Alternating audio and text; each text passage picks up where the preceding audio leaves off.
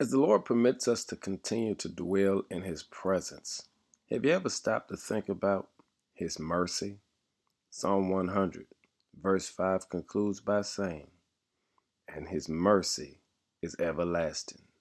His truth endures to all generations."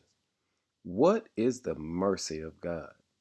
The word mercy comes from a Hebrew word that means goodness, kindness, benefits, and favor. Let me say it again. Goodness, kindness, benefits, and favor.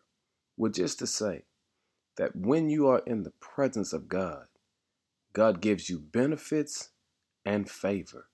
Think about it.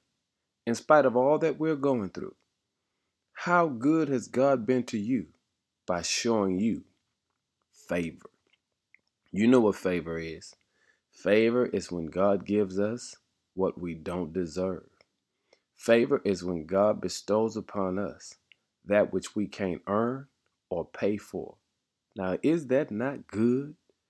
Is that not an act of kindness? That even though we don't deserve it, He just blesses us with it anyhow. On today, as we seek to be in His presence intentionally, let's tell God thank you for His favor. It was His favor that woke us up this morning. It was His favor that protected us from all hurt, harm, and danger. It was His favor that opened doors that we didn't even know was closed in our face. It was His favor that provided for us in ways that we didn't even understand. It was His favor that made sure that the activities of our limbs continued to take place.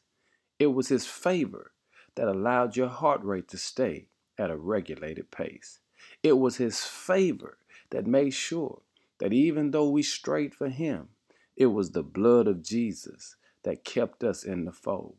It was His favor that did the unthinkable in our lives. Can I tell you what His favor represents? His mercy.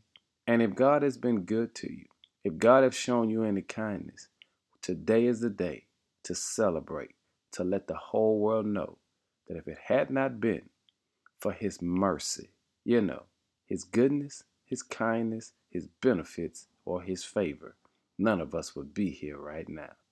Lord, thank you for those benefits, because when I need, you've already provided.